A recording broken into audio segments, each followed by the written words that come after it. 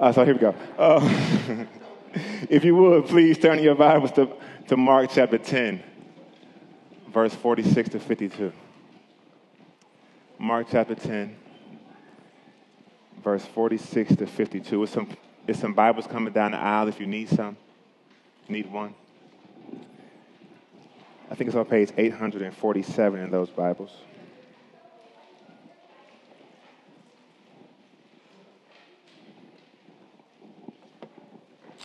And today we'll be looking at 46 to 52, and we're ending our little mini-series on questions from Jesus. Last week, our brother Daniel considered the question of, why do you doubt? And this week, we'll consider the question of, what do you want me to do for you? Question, what do you want me to do for you? 46 to 52, follow along as I read. And they came to Jericho. And as he was leaving Jericho with his disciples and a great crowd, Bartimaeus, a blind beggar, the son of Timaeus, was sitting by the roadside.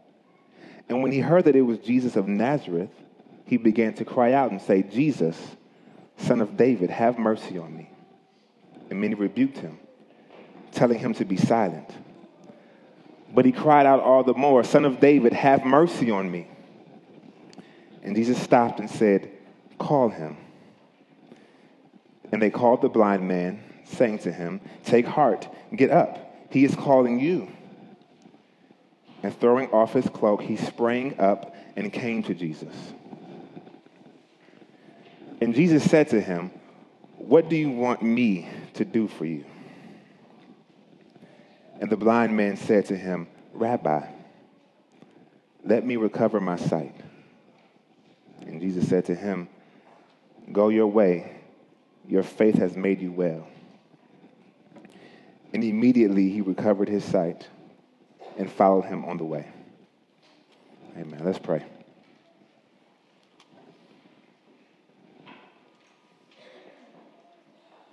Dear Heavenly Father, we come to your word asking that you would open our eyes so that we may see the glory of Jesus Christ.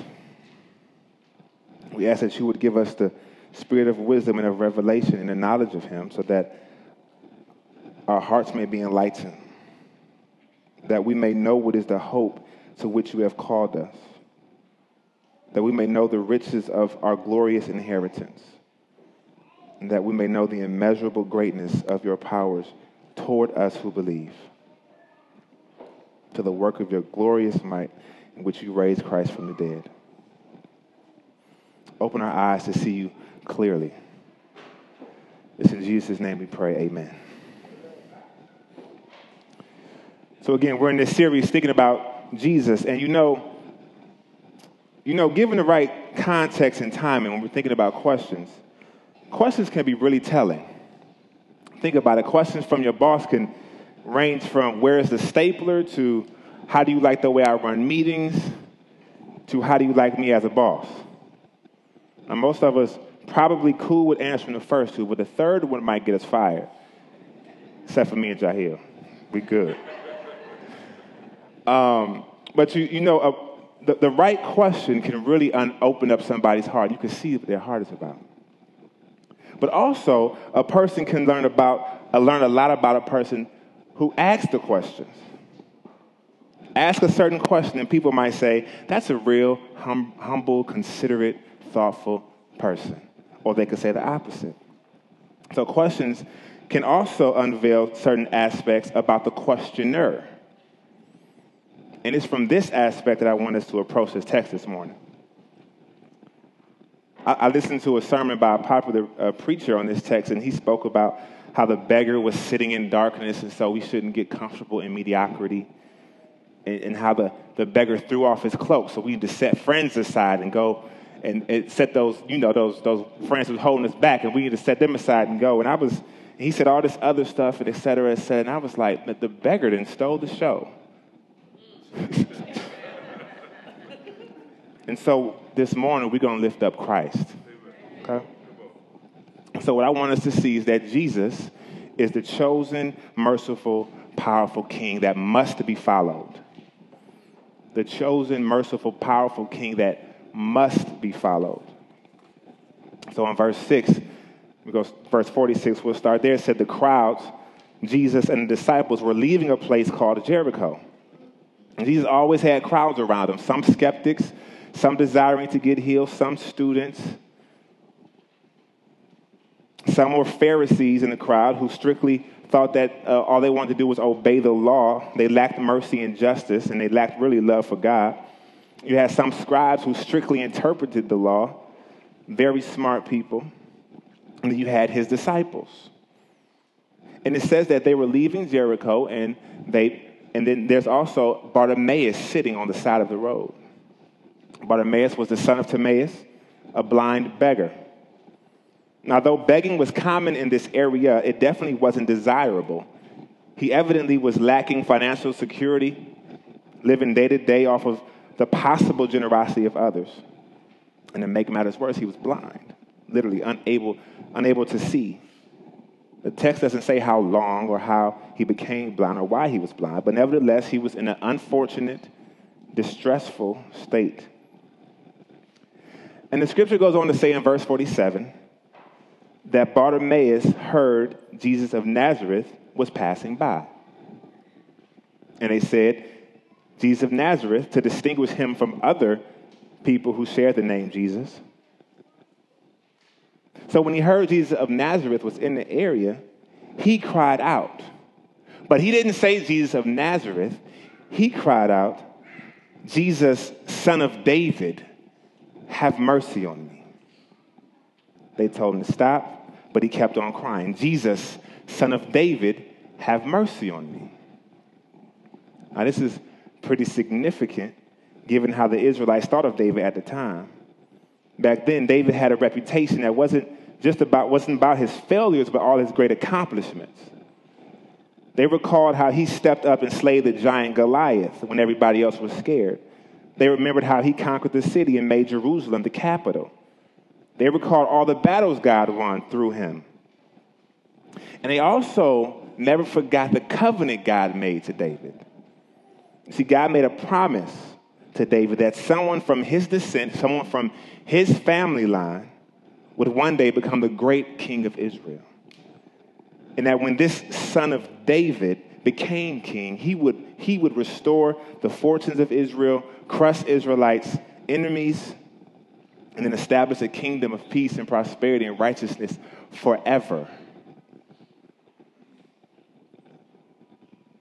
And so for 400 plus years, people were looking and waiting for this great son of David, waiting for this king to appear. And it was the talk of the centuries and difficult to analyze. So while Jesus is doing miracles and teaching, people are constantly whispering and debating amongst themselves, is this the son of David? Could this be the Christ? Christ was another word for was another term used for the son of David. There were some who said Jesus was, some who said he wasn't. And this uncertainty about Jesus' identity, coupled with the fact that Bartimaeus was a blind beggar, an outcast, was large reason why the crowd rebuked him and told him to be silent. But he wouldn't be deterred. Somehow he became aware of the law and the prophets. He was aware of the teaching of Jesus. He was aware of the miracles. And so in his heart, he believed and cried out, Son of David, have mercy. Now, some may think the climax of the story is at the end when Jesus restores his sight. I think the climax is between 49 and 51. It says Jesus stops and calls him. The blind man comes to him. Other accounts says that he was brought to him. And now look, either Jesus can join the crowd and rebuke him. Jesus could correct him and say, I'm Jesus, but I'm not the son of David. Or somehow Jesus can reveal that he is the son of David. He can rebuke him, he can correct him, or he can reveal that it is he. And so what does Jesus say? He says in 51, what do you want me to do for you? what do you want me to do for you? In other words, you got the right one. You perceived rightly. The Pharisees, experts in the law, experts in obeying the law, saw wrong. The scribes saw wrong. The crowd saw my miracles, still couldn't see me. The disciples, they starting to get it slowly, but you got it. I am the son of David, the conquering king. And he says, what do you want me to do for you? Now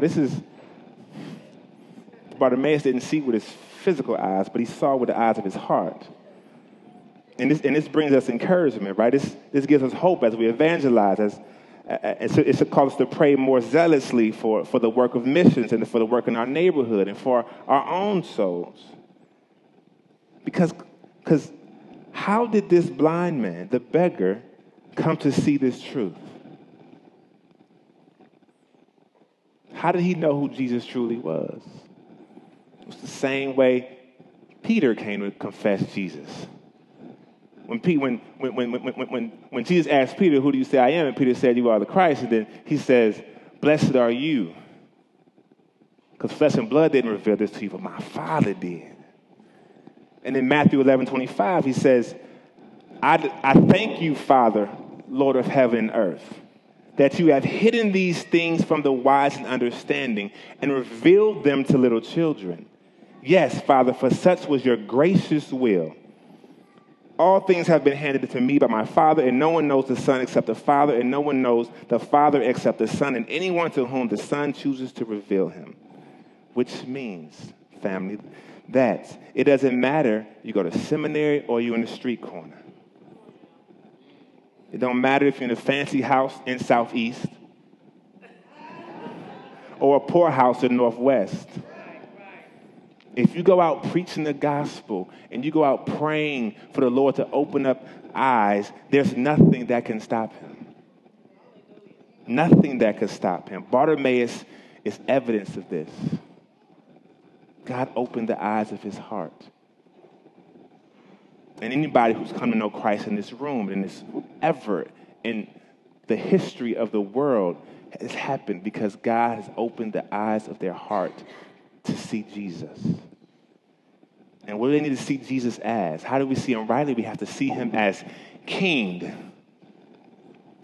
And some may say, cool, Jesus is the son of David. He's the king of Israel they've been looking for. Good for them. But it's not just good for them. This impacts the whole world. Because in Psalm 2, God promised to give every nation and the ends of the earth as this king to this king. All the ends of the earth are to be this king's possession. And he goes on to warn people in Psalm 2 to submit to the king, to kiss the son. Because he set Jesus, the son of David, as ruler of all. So that's why we're going through the Gospels, right? And we see Jesus showing that he has authority over all things. He rules over diseases, rules over demons, rules over the law, over people, over the winds and the waves. He is constantly demonstrating his absolute power. And then when he dies on the cross and raises from the dead, he exhibits his absolute unstoppable power over sin and death.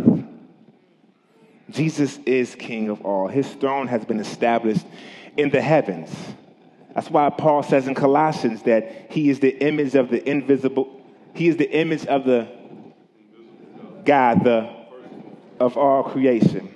For by him all things were created in and on earth, visible and whether thrones or dominions or rulers or authorities. Some of y'all got King James Version, so y'all may not be able to get on the same page. All things were created through him and before him, and he is before all things, and in him all things hold together. He is the head of the body of the church. He is the beginning, from the dead, that in everything he might be preeminent. And did y'all catch in Psalm 89 what it said about the firstborn? Maybe y'all didn't. Turn to Psalm 89 real quick. In Psalm 89, when they're thinking about the offspring of David,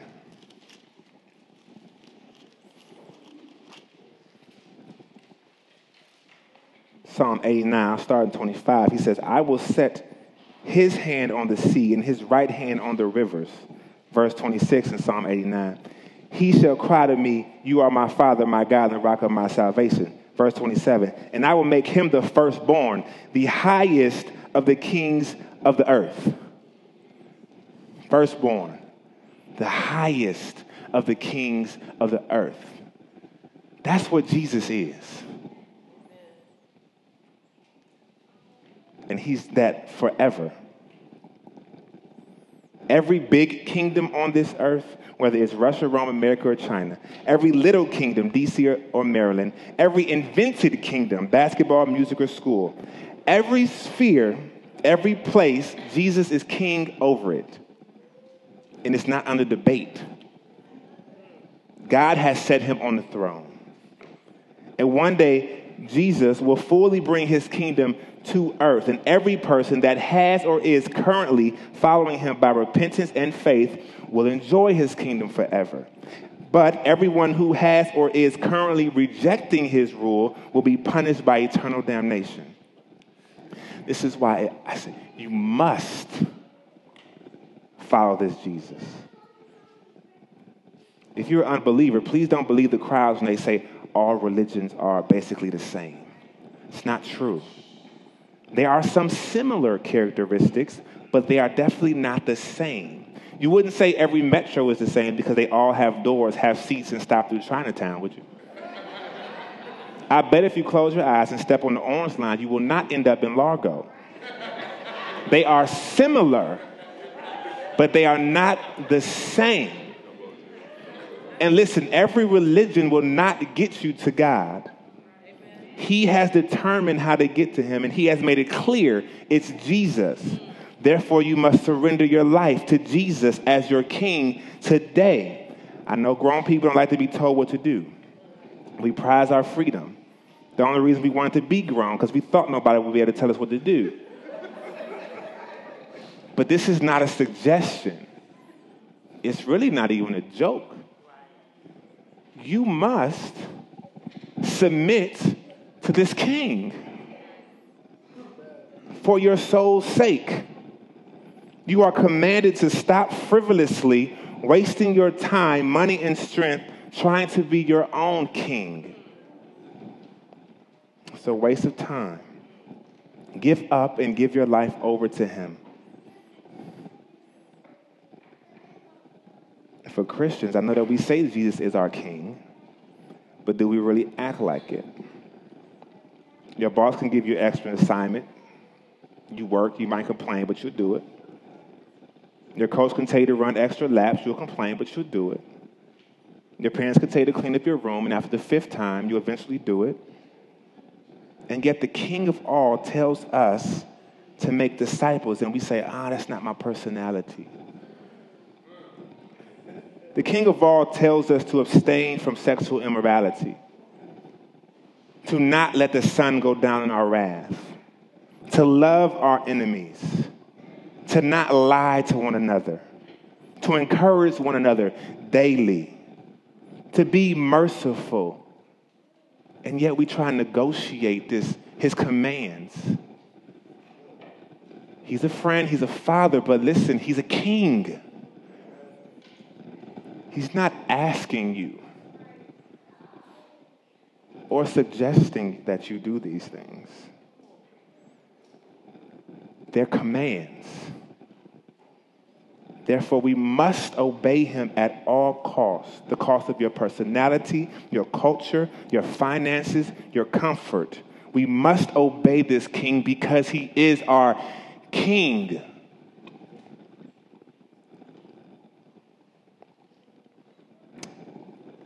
I say this as encouragement because when I look at us, I see us submitting to Christ as our king. Not perfectly, but we're striving. So I'm encouraged when I look out. And I'm also pushing myself, to do it all the more. To do it more. And while the king gives orders, he also accompanies his commands, his direction, his authority with compassion and mercy. inside the programs when we did the call to worship, I don't have one, in Exodus 33:19, we read the verse to one another, and he said, I will make all my goodness pass before you and will proclaim before you the name, the Lord. And I will be gracious to whom I will be gracious, and will show mercy on whom I will show mercy. And this same verse is echoed in Romans chapter 9 when he is speaking about God's election or particular selection of certain individuals to receive mercy from the Lord. It reflects the idea that God is the owner and administrator of mercy and grace.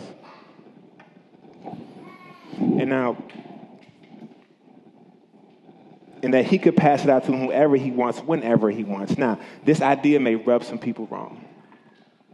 And I get it. Now, some who may want to go and grab a couple of books and sit down and think about it and talk about it and get better understanding about how he chooses to pass out mercy. But you see, the whole conversation about why and how God gives out mercy is not the conversation that desperate people are having. Desperate people don't have time to debate. They're just looking around and trying to find where the mercy is. It's not complex for them. It's simple. He owns the mercy. I need mercy. Go and ask him for it. The beggar was sitting in pain and misery, and he was not going to let himself stay there trying to figure out this conundrum about mercy. He saw the Son of David, and he said, have mercy on me. He felt his despair and said, have mercy on me. You got it? I need it. Can I please have some? That's it. You have to feel your need for it. You feel abandoned, alone, broken. You feel filthy. You feel shameful. You feel guilty, wicked, sinful. You feel your heart, the evil of your heart. Is your heart broken over it? The Lord is near to the brokenhearted and save those who are crushed in spirit. The sacrifices of God are a broken spirit, are broken in a contrite heart, and he will not despise it. To him who is humble and contrite of spirit, who trembles at his word, that's who he looks to. He heals the broken in heart and binds up their wounds. He will regard the prayer of the destitute and not despise their prayer. Blessed are the poor in spirit, for theirs is the kingdom of heaven. I'm reading scripture. This is God's promise. This is God's word. Matthew 28, come to me, all who are weary, 11:28. Come to me, all who are weary and burdened, and I will give you rest. Listen, if you want mercy, go to the God of all mercies, the Lord Jesus. And don't insult him by bringing pennies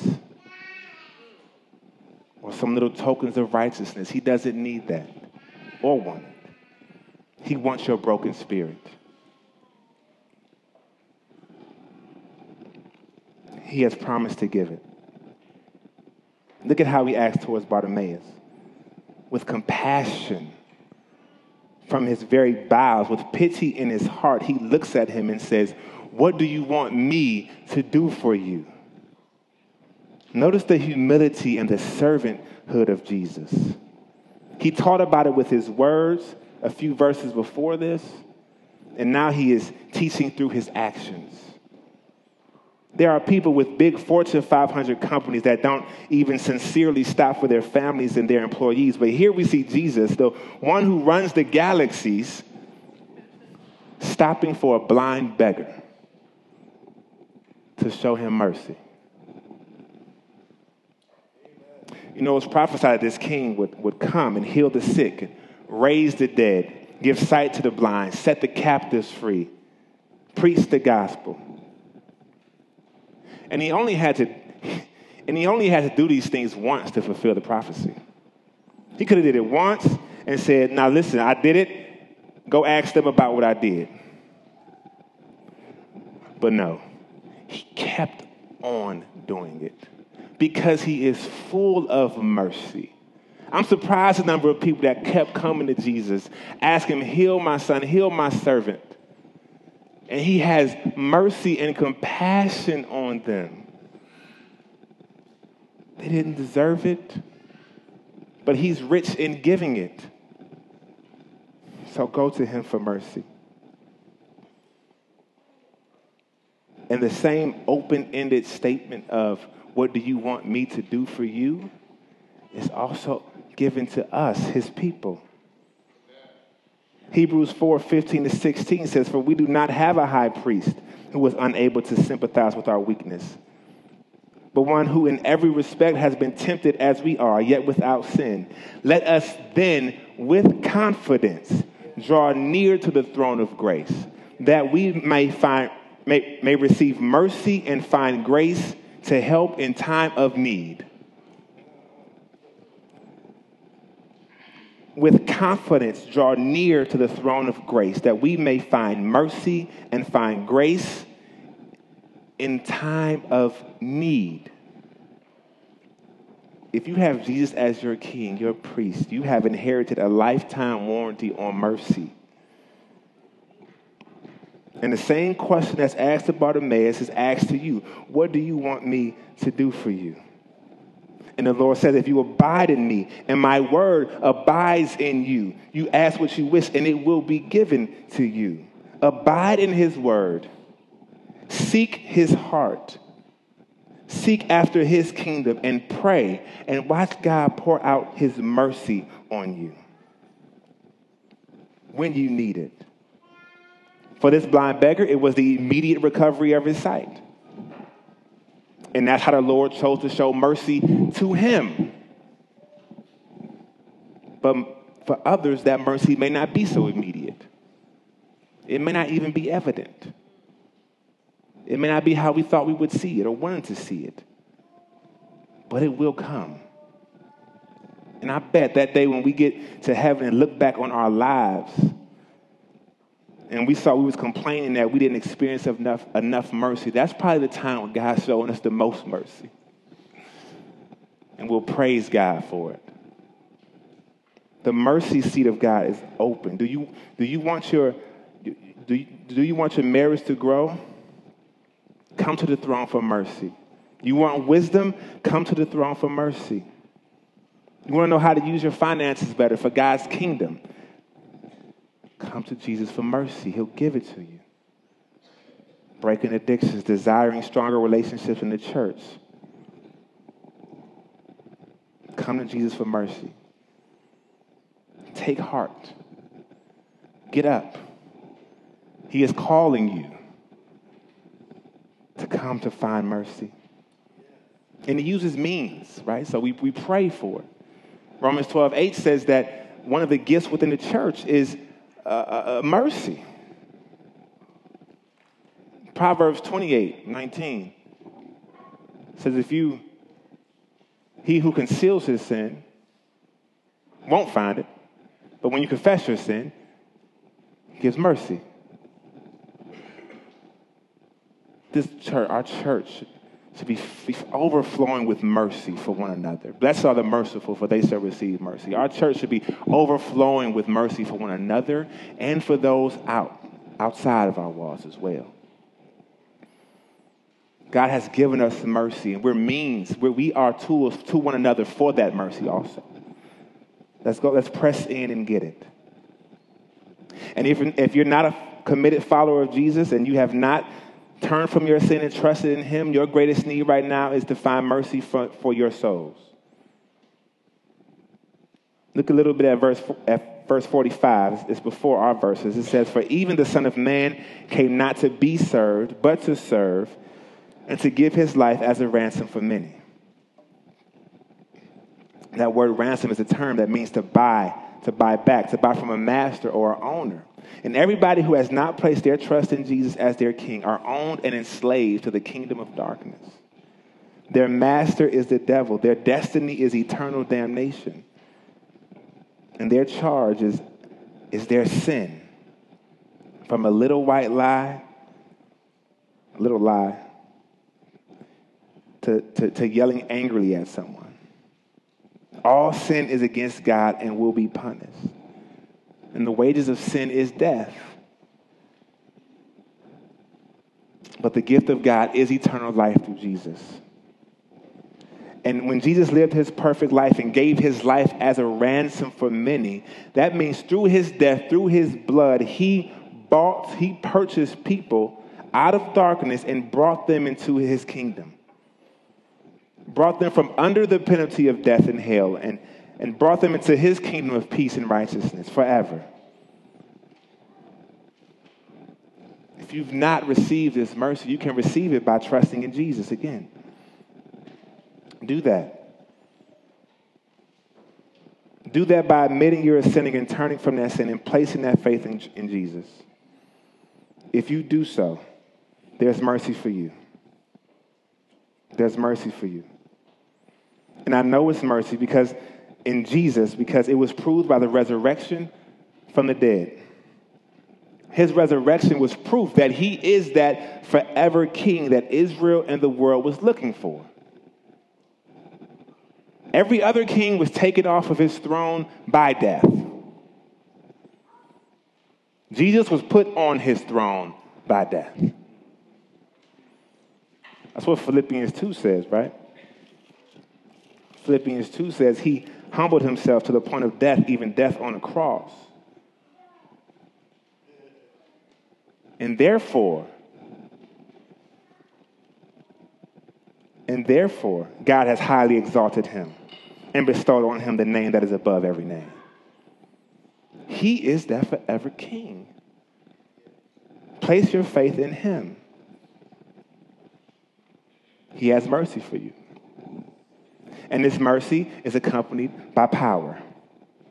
In verse 52, it says, and Jesus said to him, "Go your way. Your faith has made you well." And immediately he recovered his sight and followed him on the way. Immediately he recovered his sight and followed him on the way. One pastor said it was the man's faith that made him well. But listen, it's very simple. Maybe I'm too simple. If it was his faith that made him well, then his eyes would have been healed before he came to Jesus. If it was the faith of the woman with the issue of blood that healed her, then she wouldn't have had to come and touch his garment. If it was the faith of the paralytic, he would have stood up and walked before Jesus said, "Pick up your mat and walk." I'm not saying faith isn't important. Without faith, it's impossible to please God. Scripture says that it is by grace that you have been saved through faith and not of works of yourselves. But faith is not the power, Jesus is. Faith is the tool. The power is in Jesus. The power is in the great King of Kings. Jesus demonstrated his power by healing this man's eyes. If you haven't committed to following Jesus, and one of the reasons is because you don't know how you're going to be able to live for him in this life or in certain situations, don't worry about that. He will strengthen you and give you the power to live for him. He will protect you. And that power that he has will overcome every odd that stands against you. And it will ensure that you may reach eternal life. I've never seen a gang member or a drug dealer or a politician or a teacher or a parent give sight to the blind. And I've never seen any system or program or any kingdom raise a person from the dead. The Lord does that. He got up from the grave. He heals the blind. There's no power that matches his. You come to him and you will be strengthened by him to endure.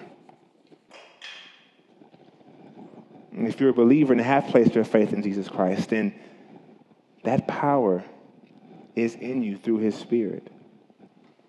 And I pray the eyes of our hearts are open so that this mighty power that healed this blind man, the same power that resurrected Jesus from the dead, that we would know it and live by it and walk in obedience because of it. There's this true story of a group of Welsh missionaries that went to a hostile foreign village in India to share the gospel. A man and his wife and 2 children were converted. And this agitated the village so much that an angry crowd and the chiefs pushed them into town square and demanded that they renounce their faith in public or face execution. This man, moved by the Spirit, this is what he said: I have decided to follow Jesus. No turning back, no turning back. The chief was enraged at the refusal of the man, so he ordered his children to be killed. And on the spot they were. He then asked the Christian, will you deny your faith now? You've lost both your children. And you would lose your wife too. But you know what the man said? It's a true story. The man said, though none go with me, still I will follow. No turning back, no turning back. The chief was even more furious and ordered his wife to be killed. In a moment, she joined her 2 children in death. Then he asked the Christian for the last time, I will give you one more opportunity to deny your faith and live. In the face of death, the man sang, the world behind me, the cross before me. And he died with his family that day. And he saw Jesus that day, face to face. And even though that family died, at the same time, something remarkable happened. The seed of the gospel began to grow in that village. And in that very same place, later, that village and that chief came to put their faith in Jesus. That's power. That's power shown in those individuals who stood up in the face of persecution and said, I'm going to follow Jesus. And that's the power of the seed of the gospel that spread amongst that village and called them to repentance and saved them. We serve a merciful, powerful King of Kings and Lord of Lords. And we must follow him for his glory and our joy. Let's pray.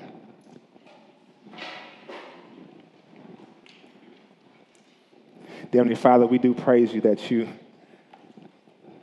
are the King of Kings and that you've called us to yourself. That you've shined the light of the gospel in our hearts and gave us eyes to see your glory and gave us hearts that felt the muck of our sin and caused us to come to you. And we thank you that it's not by any of our works, but by faith that we hold on to Christ and that Christ has saved us. Oh God, give us the strength to follow you as Lord and as King, to submit our lives to you. And we ask that your kingdom would come, that your will would be done on earth as it is in heaven. It's in Jesus' name we pray. Amen.